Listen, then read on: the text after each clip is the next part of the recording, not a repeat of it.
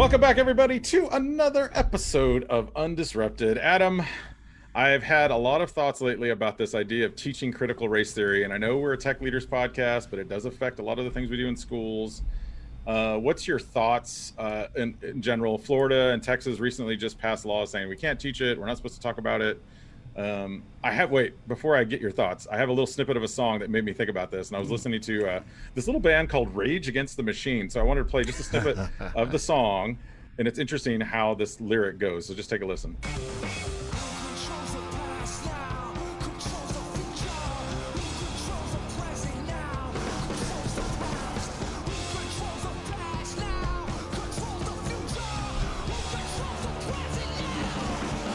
So who controls the past now controls the future, which is kind of an interesting theory. When you, and their whole song, when you listen to the lyrics of all their stuff, is always pretty kind of like on point, but also kind of pokes you right in the face. So what are your thoughts, man? I mean, I know Georgia's going down the road of this, maybe, or what are we doing? Yeah, we're going down the road of that because it's re-election time, so everybody has to try to take a stance on some kind of hot button topic, and this is the one that in election laws. The biggest problem that I have right now with this is there's so many people who don't understand critical race theory and the depth of it. I mean, this when you really talk about understanding it, this is stuff that people write dissertations about. So this isn't something that we're teaching in kindergarten. But the problem that we're having is everyone is starting to lump any conversations about race as some type of critical race theory. And so it's becoming the conversation of we're not even going to talk about race. And even bringing it up is going to lump yourself into the controversial topic of critical race theory. Yeah.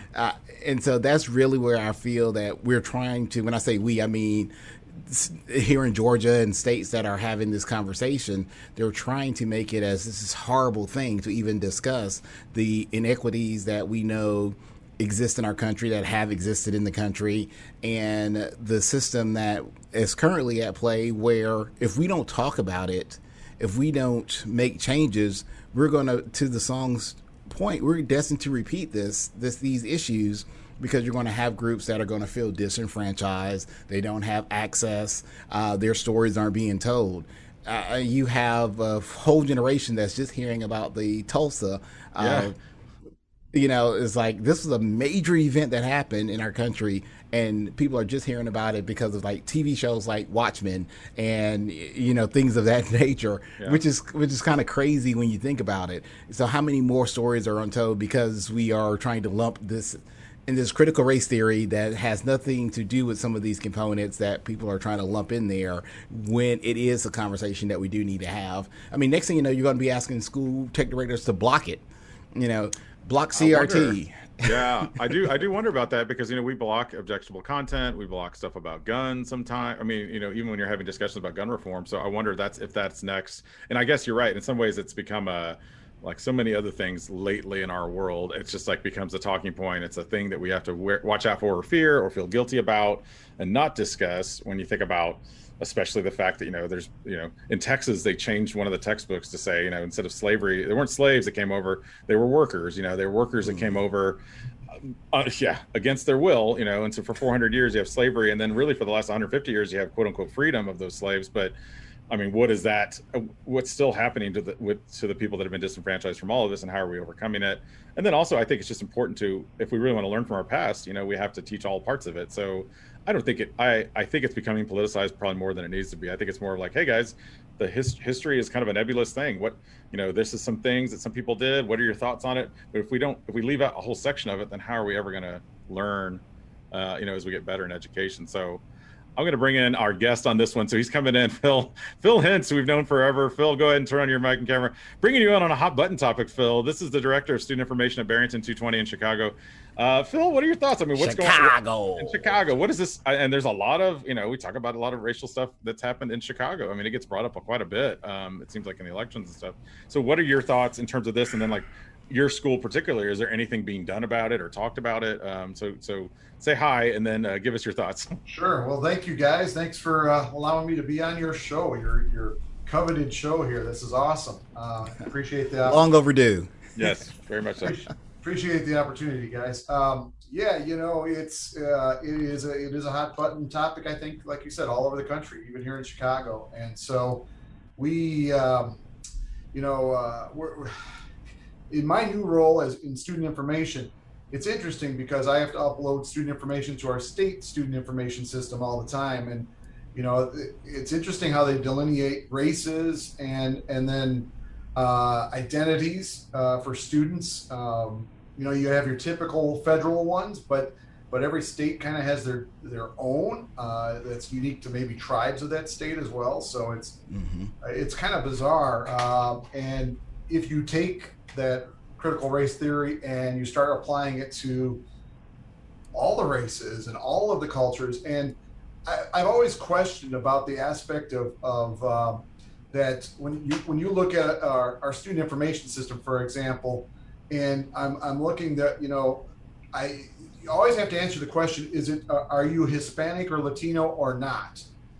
But that's not a race. Although you could be Hispanic as a race and also be Hispanic as a Latino, which I'm kind of confused about, because it seems like you have two designations that mean the same thing, but it's not the same thing, right?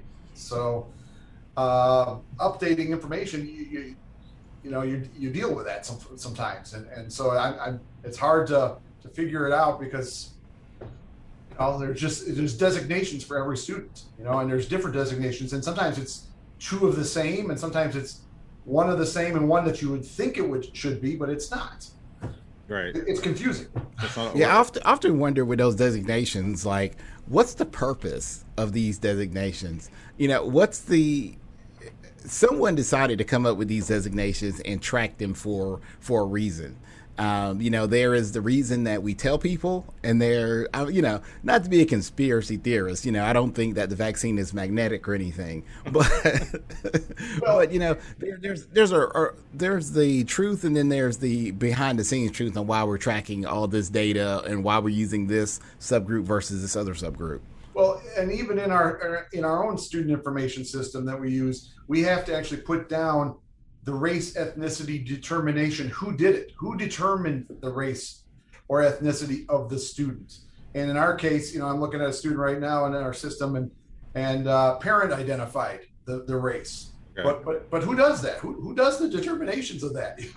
And what percentage? I mean, at what point are you saying? Because like I'm a quarter of 25% Hispanic because my grandmother's from Mexico. I'm a quarter Italian because my grandfather's from Sicily. I mean, I've got all sorts of different races inside of me. But so would we put you down as multiracial at that point? I mean, that's how I identify. But but some people would argue that I'm white, and I am. So I mean, I guess I'm all of the above. But I always call myself a mutt. I'm kind of a mix of all types. But it also gives me a different perspective on what other people that have come from, like my wife, who comes from a very I guess not Aryan, that's not the right word, but British British Irish, kind of a completely white upbringing. So it's just interesting that I don't find myself in a label sometimes. I end up just going with the default a lot of times, or just saying other, which just because you're right, what happens with that data and who's determining it, and then so is race color, or is color race? I mean, that's the other side of it. Where does color and race mix? Right. So, and then Adam, you and I were talking about this the other day, but since Phil deals with this a lot, do you want to ask him a little bit about the idea behind, well, digital learning this year is crazy because everybody was kind of online, and I know you deal with student information a lot. So, Adam, you want to follow up with that? That's an interesting discussion you're having. Yeah. So with this, we often, going to the end of the pandemic, you had like all these vendors giving away 30-day trials or trials for the end of the school year. So all these products get out there. Now with the increase of ESSER funding to school systems, you're going to see more students connected, which is great. And you're also going to see more products being purchased by school systems. So with all that being said, what are some concerns or challenges do you see in protecting student data with this, of course, influx of technology and now the influx of new digital resources? Sure. Well, in Illinois, we actually have a mandate that we're all working on right now. By July 1st, which is in 2 weeks, a couple of weeks away, the mandate's called SOPA or SAPA, some people pronounce it. Student Online Personal Protection Act. And Another so acronym. yeah, yeah. And so Well, now, does the pronunciation depending on which part of the state you live in? Yeah. Kind Sopa, of, sapa. Yes. SOPA, it SAPA, depends. Yeah. the SOPA You know, Cabana. Yeah. because sopa sounds like soup, right? I mean, It is. it's Spanish for soup, right? But it's In one of the Espanol, P's in sí. that. So, but at any rate, that's been a mandate, and so that's requiring every one of our districts. And there's some good things about it. The good thing is it's finally brought the Wild West of all the apps in the world out there into some sort of regulation to the point where all districts have had to be accountable now as to what apps we use, what digital services we use, what web services we use, in particular, what web services and apps we use that we share data, any data element, whether it's first name, last name, student birth date, ID numbers. If we share any piece of that data, we have to have them those particular apps listed, and we have to show what data elements are actually being shared with that vendor. And then we have to go into what we call a data privacy agreement with that vendor. So every vendor that we do share data with, we must have a data privacy agreement. And that's about a 22-page document. Wow. And now with, Adam, you brought up the fact that, we're doing renewals right now with all the licensing. And so that just kind of goes hand in hand as they're reaching out to us for more money for next year. We're reaching out back to them with, hey, you need to sign this data privacy agreement before we do any business with you. And a lot of vendors and apps have been really good about it. There have been some that have been, what are you talking about? I've never heard of such a thing. I'm a small app company. I'm a small app developer. I don't have a legal department that could handle this for us. And so it's So, if I can, Phil, I'm gonna go a little deeper on that because as you were talking about that, I was thinking, and Carl, you can maybe chime in on this one as well. Do you think that having these types of agreements may hinder some levels of creativity when you start talking about some of your smaller vendors? Because we all know in this field, it's easy to move when you're smaller. You're more agile. You can think outside the box versus some of these larger companies. So by having these agreements for districts, do you think it may limit some of the smaller companies from being innovative? I've heard almost the opposite of that question. How about our teachers? Because we asked our teachers, 10 years ago when we started our one-to-one iPad initiatives, we said, hey, teachers, be creative, find the right app for the right student at the right time. And we wanted them to find everything, and you name it. And now we're having to tell teachers, well, sorry, you can't use that app unless we have a data privacy agreement with that company. So that means we have to go to those smaller vendors, Adam, like you mentioned, and say, look, either you come up and you sign an agreement that you're going to support us if there's a data breach, if and when that happens, or we can no longer do business with you anymore. We're sorry. And so I think it will hinder creativity on the developer side, but also creativity in our classrooms in some ways. I remember when we were South by Southwest was here in Austin in 2014, and this little app called Kahoot was around, and a lot of my teachers got wind of it, and they were just getting started here in the States, and they came back and they were just a flurry with it. You remember the Kahoot revolution that happened like that year, and it would not have happened in our current model without our school district being a little more efficient in terms of that onboarding and the vetting process. So I think for leaders out there listening to this, what is that process look like, and how can you make it less steps to kind of make it a little cleaner, so that when a teacher does come back and excited about something, like, awesome, I love that you love that. Here's a little quick thing, make sure it's vetted out by them, they fill it out, and maybe the vendors listening also are thinking, I need to have that document ready. And then, of course, now with our country the way it is, it's like you're going to have 50 documents ready because there's 50 different states that all want their own document, unless somehow magically we come up with a uniform solution, kind of like, we did with, what am I thinking of, Phil? The one, the single sign, the rostering, IMS Global, like something like that. Yeah, and that's kind of where things are going, Carl. The data privacy agreement that we have is the Illinois version of the national data privacy agreement, which is the NDPA, that actually was started, I think, in California with CITE over there, CITE. And a Yeah, number because they of started NWA too in California. Yeah, no, right, that's that testing site. No, that's NWEA. Oh wait, I mean, yeah, Oh, okay, okay. one of those. There's too many I thought it different was ones. Easy E. Yeah, straight yeah. out of testing. Yeah.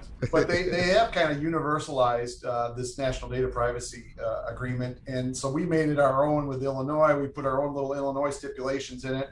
Of course, our attorneys all got involved, and they said, "Yeah, we need to add our 2 cents to it," and so I made the document from a couple of pages to 25 pages long. But we have to hand that out to every vendor we deal business with. So to get back to your original question, we are starting to do kind of have a data privacy first culture, a culture of data privacy. And what I mean by that is we need to think that first before we think about a product of its curricular value and academic value in our schools. We need to first think, have a privacy first culture, basically, and say, okay, where are they with privacy? If they're not where they need to be privacy and they're not going to sign an agreement, I don't want to get my teachers excited about this great new app until we have vetted them out from a privacy standpoint first before a curricular standpoint.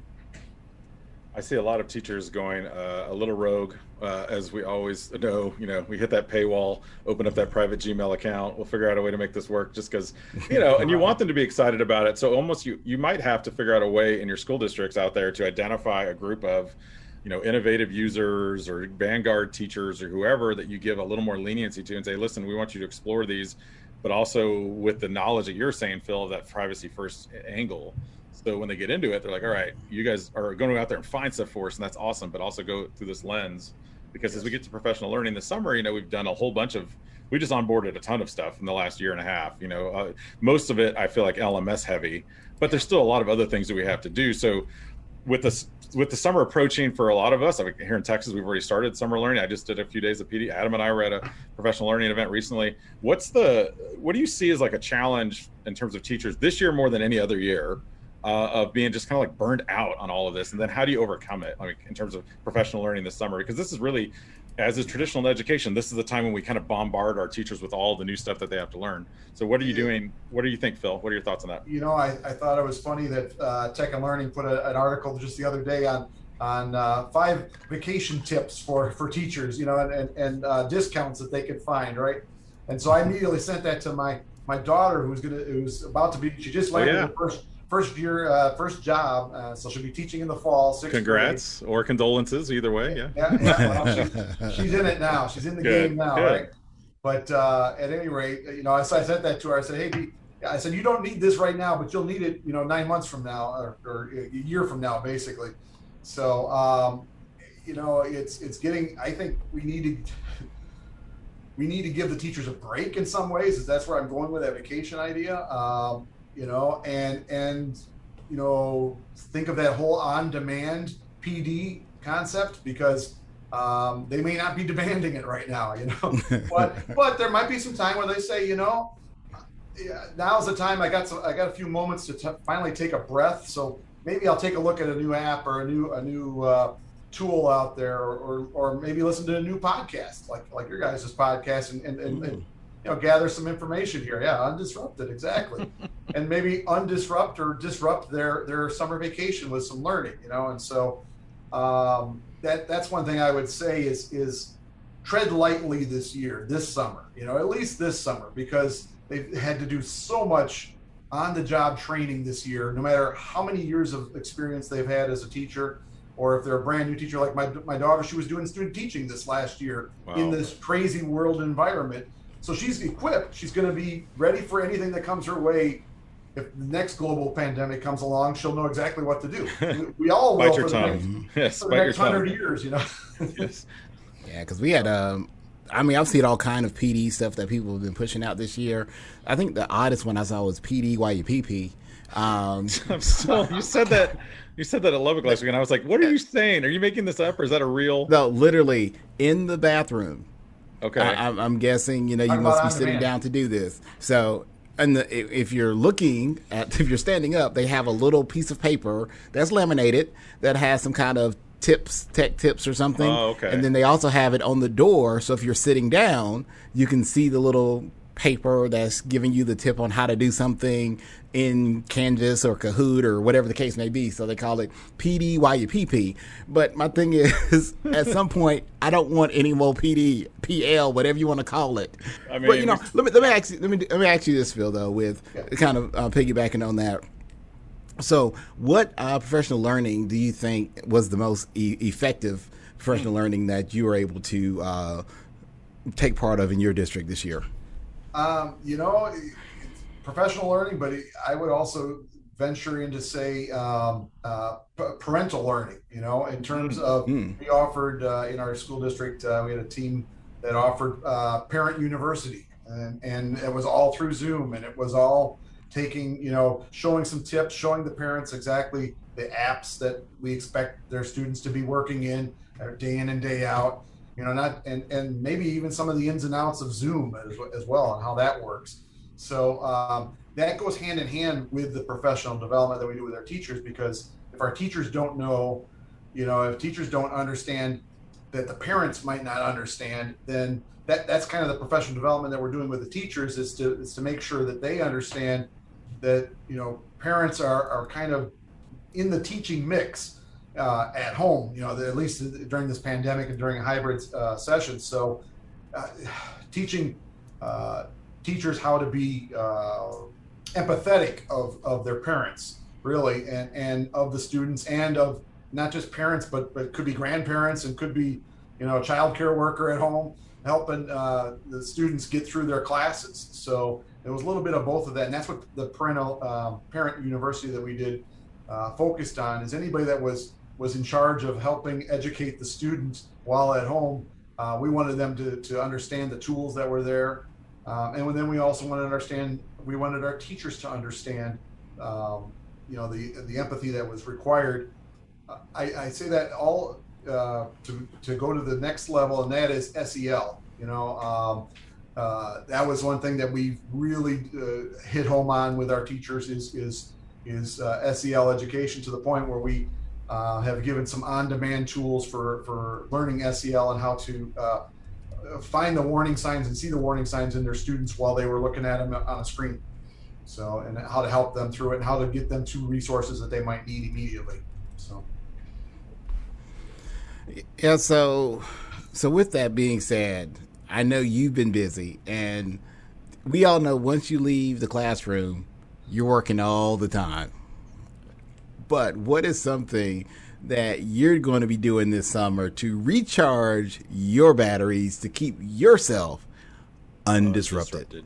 Undisrupted. Wow. Okay.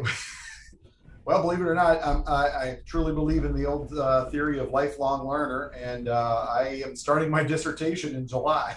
Wow. Wow. I am got 2 years left to go in my doctoral program, and I've been wanting to do that for a long, long time. This new work opportunity has allowed me to have more time to do that, to focus on that, and to understand some things. You know, so I'm recharging by relearning and being back in that classroom in an academic level as well. You know, and then taking some time for retreat and having some good time with some good friends, you know, friends and family. I got to take advantage of that. I'm really looking forward to some time with that. And so those are the two big things that I'm doing to recharge for next year. What can I say?